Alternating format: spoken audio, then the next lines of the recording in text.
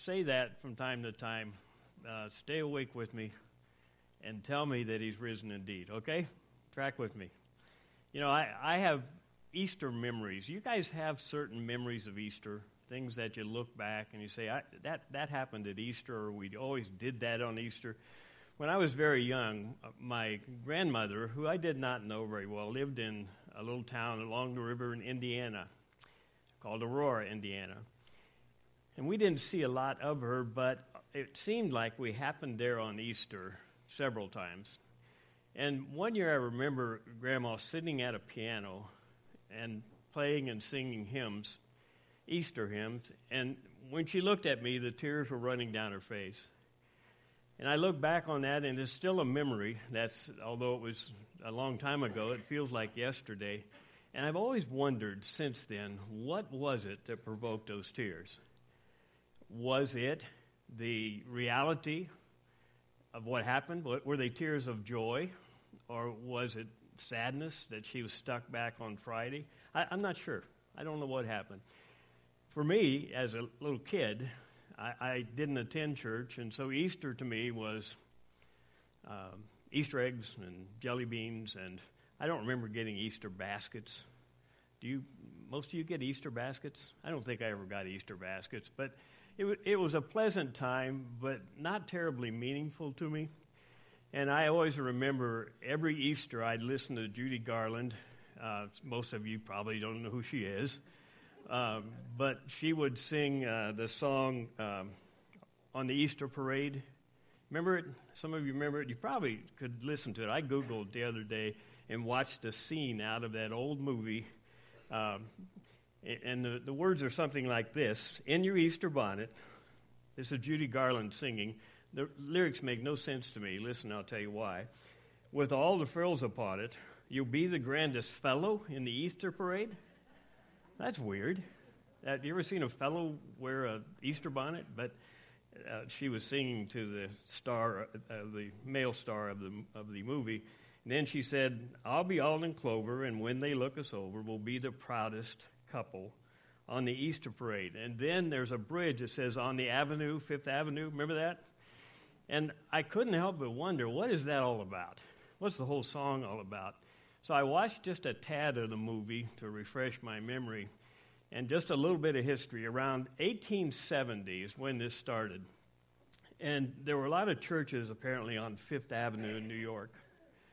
And since they all dismissed at about the same time, it was common to see the people walking. They didn't have their cars in the parking lot at that point, walking up Fifth Avenue in their Sunday finest. And it was common for the ladies to wear hats. Not so common anymore, but they'd come up and they'd wear whatever the best clothes they had, and they'd come up Fifth Avenue. And then it became a tradition. And the Easter parade that still goes on in many areas today grew out of that tradition all the way back in 1870. You know, I thought about that a little bit, and I thought, how frivolous. An Easter parade. But the more I thought, you know, if they were out parading and celebrating because of the resurrection of Christ, can you think of a better day to have a parade and to have a celebration than on Resurrection Day? Can you? Because he's risen. Everybody awake? All right.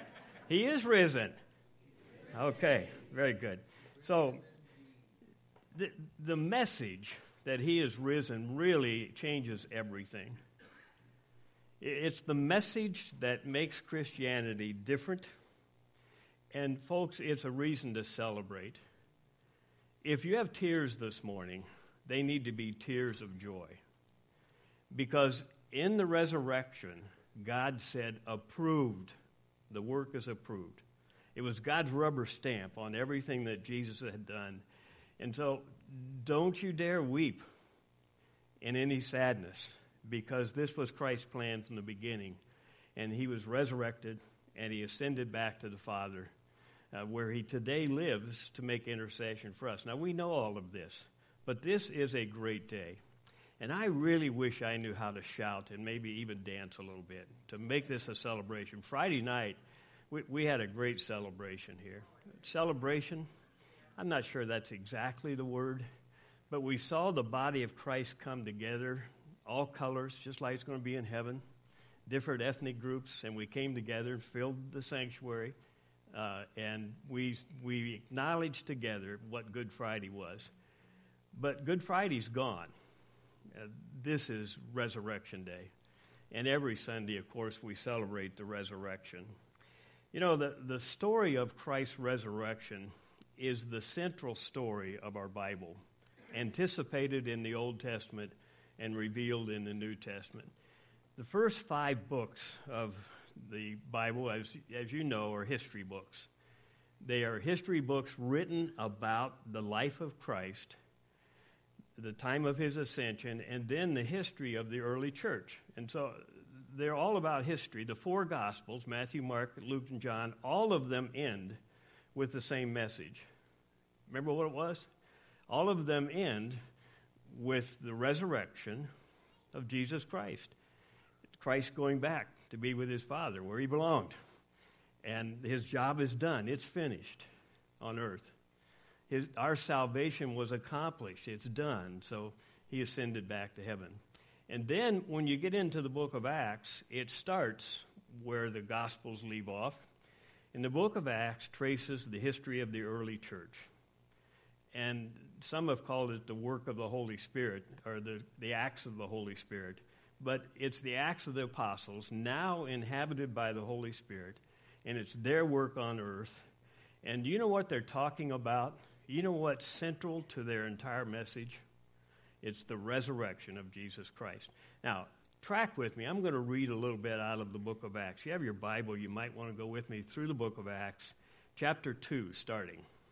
And we're just going to work our way through very briefly a few texts just as a reminder and a refresher, and see what the message of the early church was.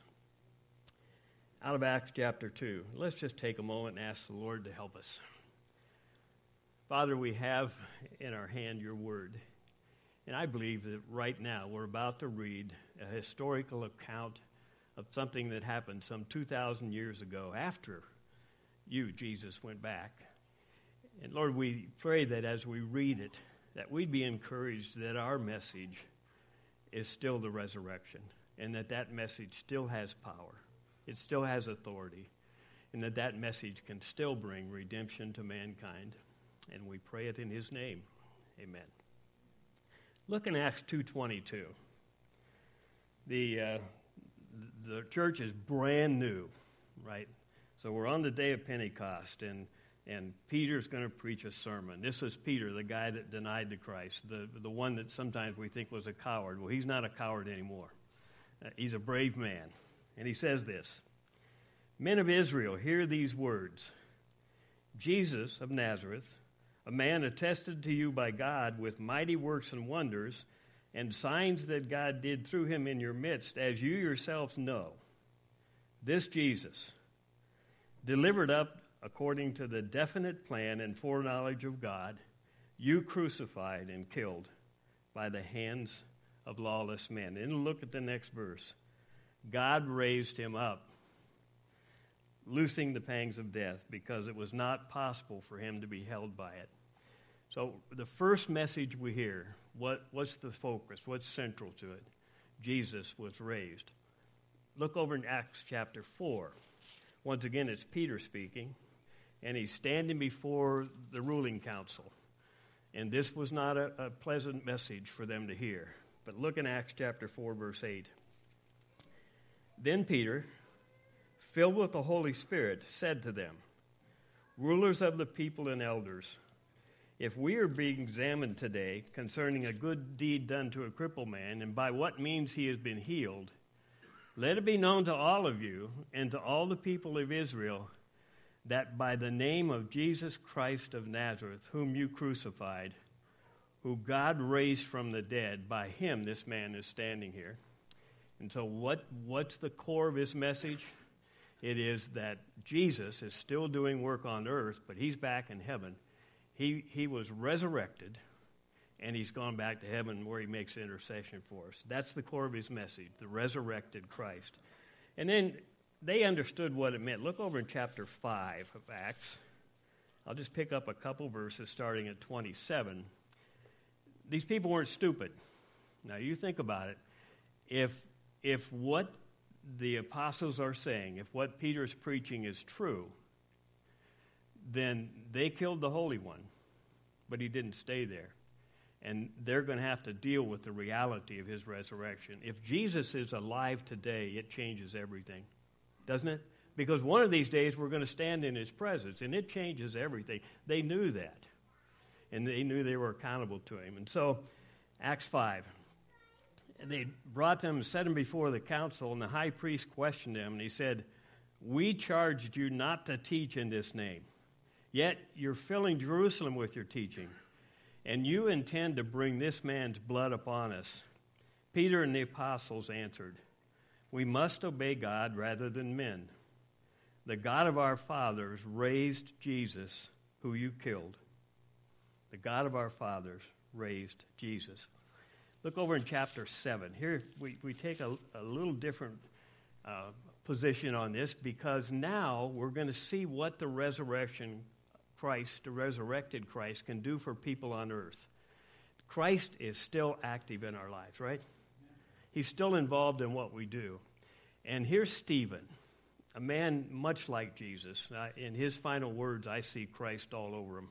They were stamped right in it because he sounds just like Jesus.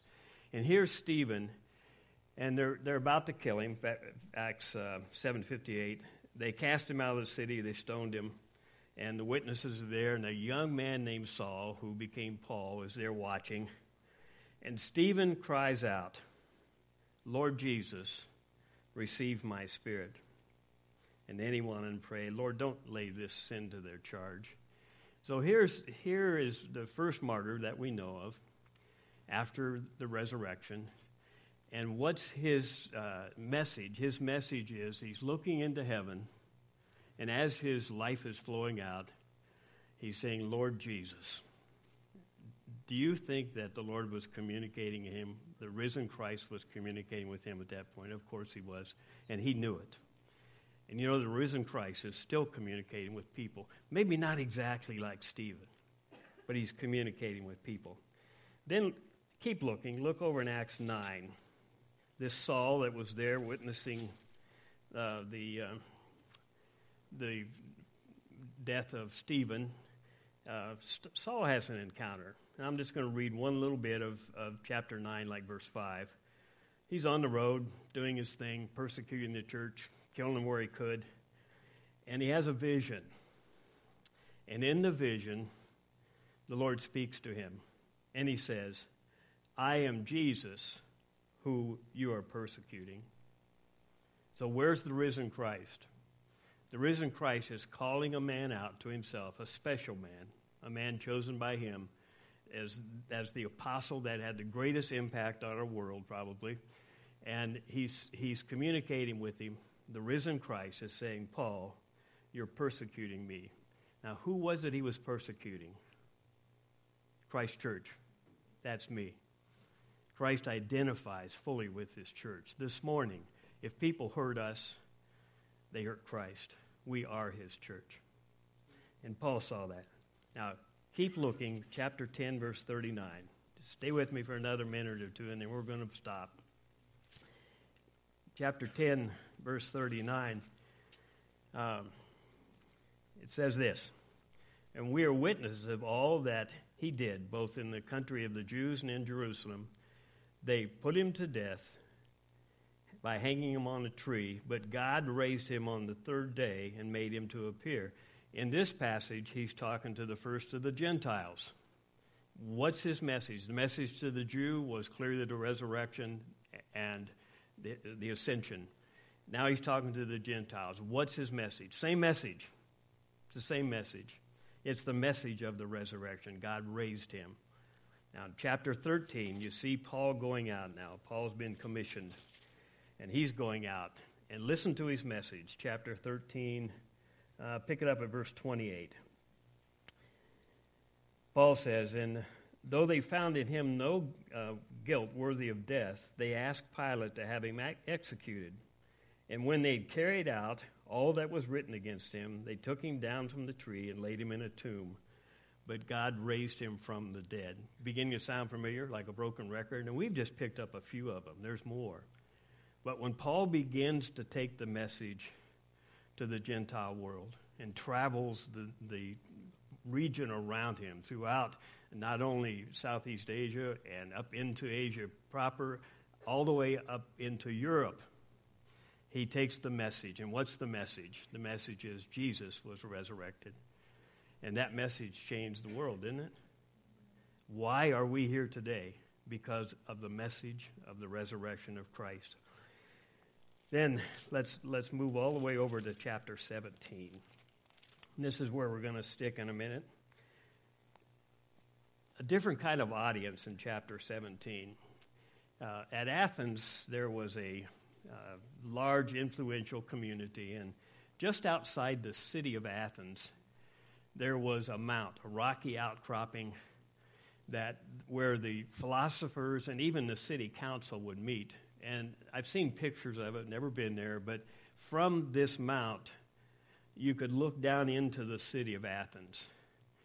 And you could see that it's somewhat terraced. You could kind of get the picture in your mind of men sitting there on these terraces of rock and listening as various people spoke. And if a philosopher came into town, they were big on philosophy. If somebody came into town, a learned man, they'd all come out and they would sit before him and listen. Well, Paul was teaching through the streets of Athens, and I'm going to pick up the whole story back at verse 16 of chapter 17. Reading more than normal this morning, but stay with me. This is a great story. We're going to end up in verses 32 through 34, and we're going to anchor there. But listen to the rest of the story. While Paul was waiting for his companions at Athens, his spirit was provoked within him as he saw the city was full of idols. So he reasoned in the synagogue with the Jews and the devout persons, and in the marketplace every day with those who happened to be there. He's out. What do you think his message is? It's the resurrected Christ. He's out talking to them. And so some of the Epicurean and Stoic philosophers also conversed with him. And some said, "What does this babbler wish to say?"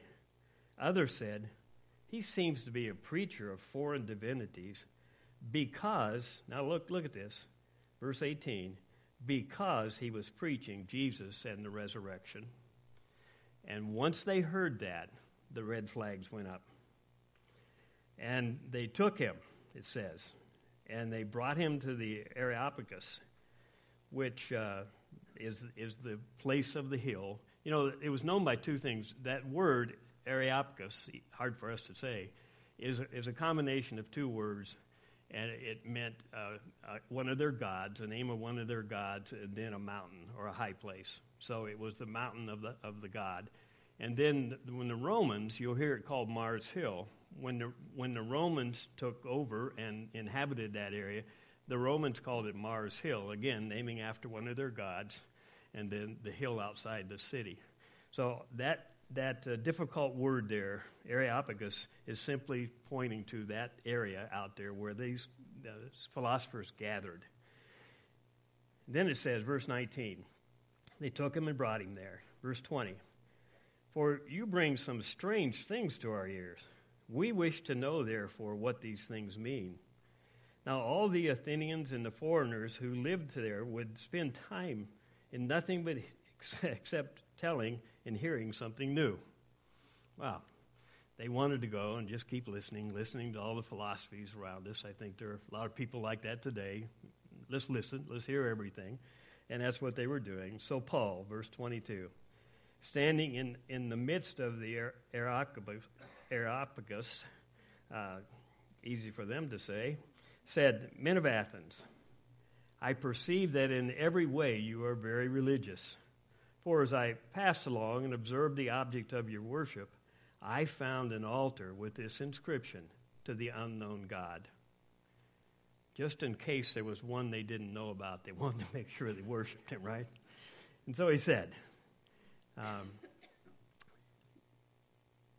verse 24, The God who made the world and everything in it, being Lord of heaven and earth, does not live in temples made by men, nor is he served by human hands as though he needs anything, since he himself gives to all mankind life and breath and everything. Now they're listening away. He's talking about creation. He's talking about the sovereign God. And he's even implying eternity in what he's saying. They're listening. They're still churning away. You can even see them. Boy, I bet they're intent on these words. And then he says in verse 26, and he made from one man every nation of mankind to live on the face of the earth, having determined allotted periods and the boundaries of their dwelling place, that they should seek God and perhaps feel their way toward him and find him. Yet he's actually not far from each of us, for in him we live and move and have our being.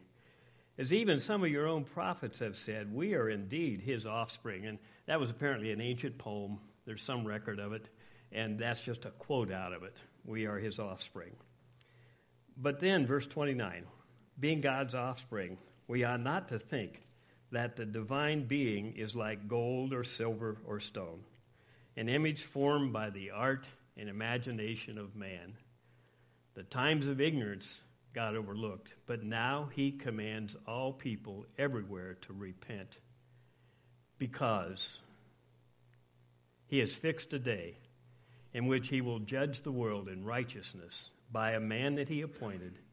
And of this he has given assurance to all of us by raising him from the dead. All right. So you heard his message, right? He said there's a God, he's sovereign, he created, and this God is involved in mankind. He not only made us, but he has made a day of judgment where we're all going to face him. And you know that's true still. Nothing's changed. And it really doesn't matter whether people believe it or not. One of these days, every person on earth is going to stand before the Lord. They're going to stand before the Lord as their Savior and give him thanks, or they're going to stand before the Lord as a righteous judge. But we're all going to stand before the Lord. That's still as true as it was when Paul spoke it. There is a day. And the call on us, he says, is to repent, to consider who Jesus is, turn to him, and turn from anything contrary to that. Now, look at verse 32. This is really intriguing to me. When I read through this, it got my attention in a way that I could just envision it, but I also see today. When they heard of the resurrection of the dead, some mocked.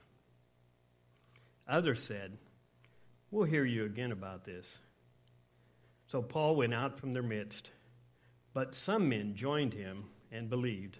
And among them also were Dionysius, and he was one of those people who met there, the Areopagite, and a woman named Damaris, and others with him. Damaris. I wish we'd name our girls Damaris a little more. Kind of an unusual name, because it speaks well. This was a woman who believed. But do you see the three responses? When they heard of the resurrection of the dead, there were three distinct responses there. Some mocked, some said, maybe later, and some believed. And I'm not sure, but what that doesn't cover the response to the death, burial, and resurrection of Christ today. Some will mock. In our culture, some would say, Christ really didn't die. He just swooned. And they took him aside and revived him. He became okay. That's common. It's common among the Muslims. That's generally what they say of Christ. They do not deny his existence. That's pretty hard to do historically. But what they say is he didn't die there. He just swooned. He went off then and married some woman and lived somewhere in Europe for the rest of his life. Others say his body was stolen. That'd be pretty hard, because they went to great lengths, if you read the Gospels, to see that his body wasn't taken, because they were afraid of that, afraid of what might happen. Some said it was another person who died. It was just mistaken identity, as if they didn't know him after living with him all that time. You know, today, I found some statistics that kind of scare me. There was a poll taken. I saw one of 500 people who self-identify as Christians. So these are people that would say, of what faith are you? I'm a Christian. And when they interviewed those people, 20% of all these Christians totally denied the physical resurrection. They just said it didn't happen. So around our churches today, there are churches that do not believe in the resurrection. Shame on us. 30% said, well, maybe it happened. So half of the people now these are people who identify as Christians, half of them either say no or they say, could be, we're not sure. Then there's a percentage of them that simply say, we don't know. That's always the case because they don't want to commit, right? When you take a poll, do you sometimes say, I don't know? It's the easy way out. But out of this poll, only 35% said absolutely, yes, we believe in the resurrection. 35%, just over a third of Christians believe in the resurrection. Why would they call themselves Christians? What's left of their faith? There's nothing there. And so, you know, kids in school, it's scary. I got all kinds of kids in school, my grandchildren. And many of the times they're being taught by teachers who were taught by teachers who were taught by teachers that there is no supernatural, that there isn't any God, and don't bring him up here. And when you get to college, not only do you have all of that, but you've got enormous pressure. I could cite a couple things I know for sure. I knew a young man who in a college class wrote a paper where he had a foundational truth that Jesus was real. And the professor rejected it. Even though the paper met all the criteria for the assignment, he said, no, I won't take this. And consequently, it went to a higher authority, and they went to the department head. And I don't think they ever took it. I'm not sure of the end result. But that professor would not even acknowledge the possibility that Jesus lived. There's a lot of people today, when you bring up the reality of the death, burial, and resurrection of Christ, their response is mockery, whether it's open or just in their heart. And the intelligentsia in our society is even more so. Why? Because if they acknowledge the reality of Christ and the reality of the gospel story, then two things are true. The first is their peers are going to reject them. They'll probably lose their job. Secondly, is that they are responsible to him, right? If he's real, and if the account that we read is real, then they're responsible to him. And so it's much easier just to say, never happened. Jesus didn't live. And that's a common response. That's what some of these people said. Come on, get this guy out of here. This message has no validity. And then some of them, they said, maybe later. I don't know what was in their mind. Some of them probably would say, hey, I kind of believe it, but I'll go clean my life up first. Or not today, it might interfere with something I want to do tonight. Maybe they thought that it would influence the rest of their life and how they lived. I don't know why they said later. But do you think maybe that's the most common response in our culture to the gospel? I'll think about it later. Don't you think so? But the Lord says today's the day of salvation. And later is not a good response because you don't know about later. I'm not a prophet of doom, but you just don't have guarantees of later. Today is when the Lord wants to be our God. He wants us to repent and turn to him. Right now, not later, not, we'll think about this another time, which was their response. Then there's a third response. And the third response you see at the end. Some joined them and believed. And then he gives a couple names. I want you to pause on this for a second. This guy, Dionysius, he was one of those members of that ruling council. He was one that sat there and listened and participated in these discussions, apparently a man of some influence. How would they have responded to him, the others that mocked? How would they have responded to him when he said, I believe, and went off to follow Jesus? What do you think? He would have been ostracized. His peers would have rejected him. They would have thought him to be a fool. but he was a fool for Christ's sake. And we're all fools. If someone's going to call me a fool, I'd sure much rather they'd call me a fool for Christ's sake, wouldn't you? And it's okay, folks, if they think we're foolish. It's okay. Just understand that it's always been the case that people are going to mock. It's always been the case that some people are going to say, I'll think about it later. But it's always been the case that some are going to believe, just like these two that are mentioned. Some believed. So I think the question that comes out of this to me, Christ is risen. Okay, I just wonder if you're still with me. We know that to be true. That's still our message. Nothing has changed. If it's not our message, we have nothing to say. Let's do something else. We have nothing to talk about if Jesus isn't risen. But he is risen. Oh, good. We're getting stronger. And because that is true, because it is risen, we have total confidence that our message is still the message of redemption and that some are still going to believe that message. We know that some will mock the very idea of resurrection. Some just don't believe in any supernatural of any kind. A guy, well-known philosopher from the 17th century, is Scott. I'm Scottish. I'm a little ashamed of this man, but David Hume said this, speaking of specifically the death, burial, and resurrection. He says it violates all natural law. David, he created natural law. And our very existence points to his being. The fact that we're on this earth and have an earth points to his being. And he's the one that created natural law. And David Hume was a very bright, well-thought-of man, but he missed it. Because lots of things violate natural law. Lots of things. One time, many years ago, I was out with a group, and we were handing out tracts. And I had encountered this particular man at his house before.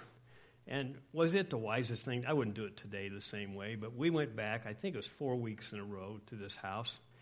And finally, the guy came to the door, and he let me know in no uncertain terms that not only did he not want my material, but he didn't believe my message. I was a fairly young believer, and I stepped back, and I didn't know exactly what to say. But here's what I told him. I gave him the message of Stephen, the message of Paul, is that I don't know everything. None of us do. And there are questions I can't answer. But I know there was a point in time where Jesus came into my life and saved me. And I've never been the same, and I've never doubted it, really. Oh, I have occasional where I say, I wonder. But once I go back to him, the doubt goes away. We do have a message that's unarguable. Jesus is alive today. This morning, his heart is that each of us would turn to him. If you've never done that, you need to do that today. Don't be like those that said, maybe another day. Because you don't know what another day holds. And the Lord's speaking right now, right this moment. And this is the time to turn to him. The Lord loves you. I know that to be true. How do I know that? I know that because of a cross. You want to hear the message of love? Look at the cross. Jesus died for my sins. I know he loves me. That's a historical fact. It happened, folks. It's been the message of the church. It remains the message of the church. So as we take that message, be prepared. Some are going to mock. Some are going to delay. But some are going to believe. Do you believe that's true? Are some still going to believe? What is the gospel that saved you? It is the gospel of the death, burial, and resurrection of Christ. That saved you. And if it saved you, can it save others? The power is still there. The gospel is still true. And just like it saved me, it can save others. Some believed. Damaris, Dionysus. I love those names because they believed. Let's pray for a moment. I have a video I want to show you. And we're going to close with this morning. It's just maybe 3 minutes long. Hang with it. Some people are wordsmiths. They are just really good at putting words together. And there was an old preacher who was in California for 40 or 50 years, and some of you probably have heard of him. His name was Samuel Lockridge. And Samuel Lockridge has some of the greatest short messages I've ever heard. He does one that's called That's My King. Have you guys heard That's My King? Oh, you need to. You need to hear That's My King. Someday I'm going to play it for you. But he did another one. And his message is, it's Friday, but Sunday's coming. You've heard that phrase? Well, this is where it started. It's Friday, but Sunday's coming. Friday's over with. We've been through Good Friday. The cross is done. Christ will never again suffer like that. Never again be persecuted. It's done. It's all over. And now we have the risen Christ who's there this morning. Can you get a picture of him? It's hard, isn't it? It's hard. It's hard to see him. But he's there. And he's there for you this morning. So listen to Samuel, and then I'll come back for just a moment.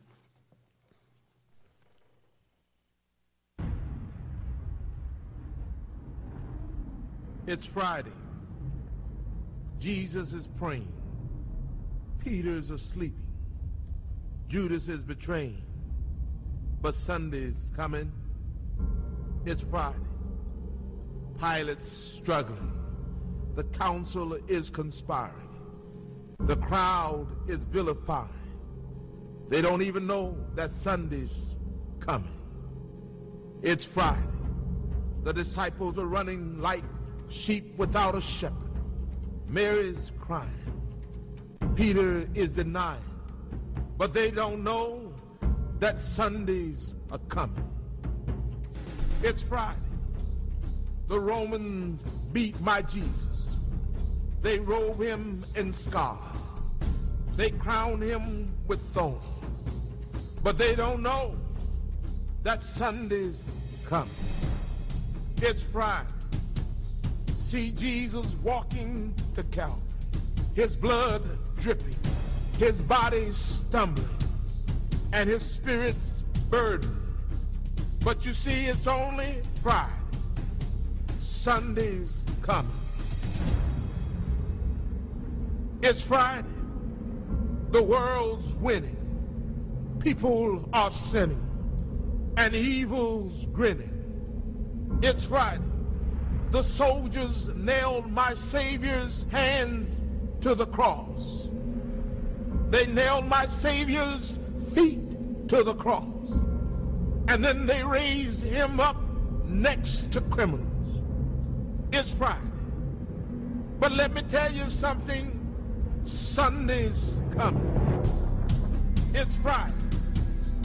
The disciples are questioning what has happened to their king.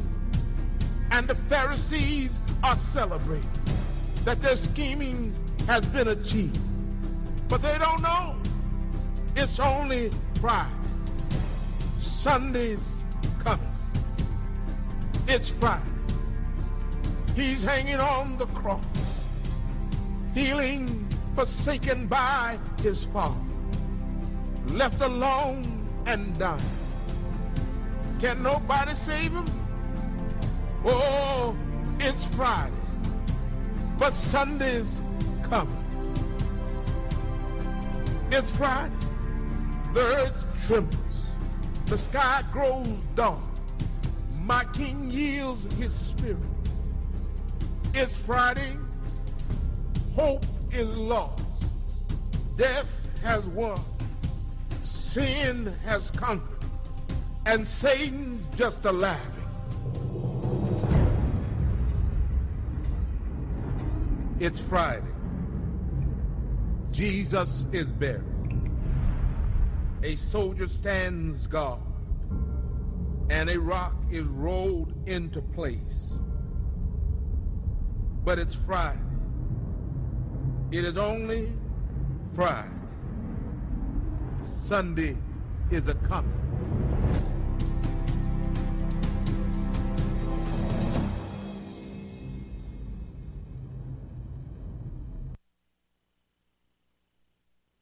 Sunday came, and so we're here. No more Fridays. Aren't you glad? No more Fridays. It's Sunday, and Christ is resurrected. You know, it's a great injustice not to say if you are here without Jesus Christ, if you don't know for sure of your salvation, you can and you should. And before you leave, I'll be up front. There'll be a couple others. We'd love to talk to you about it and just go through and explain and make sure that everything is understood. Jesus came to seek and to save the lost. That's me. When I was saved, I didn't know anything, but I heard John 3:16. Honestly, I didn't know anything. And I heard it, and I believed it. I believed it. I believed Jesus died for my sins, and I accepted him. I didn't know anything more than that, and you don't have to know anything more than that. Jesus loves you. Friday's over. Sunday's come. And I am so happy to tell you there's never going to be another Friday or anything like it. We work and live and breathe in the reality of a resurrected Savior. Why don't we stand and be dismissed? And once again, if you want to talk about it, I'll be here. There'll be some others available. But we'd love to talk to you. Maybe you just have a burden, would like to pray.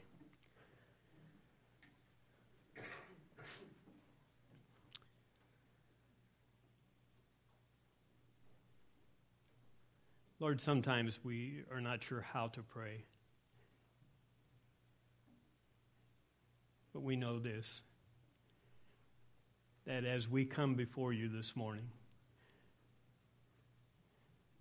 that you're listening, and that, Lord, we have access to the Creator of the universe through Jesus who died for us, that we can come right into your presence, that we have the boldness, Lord, to address you because of Jesus.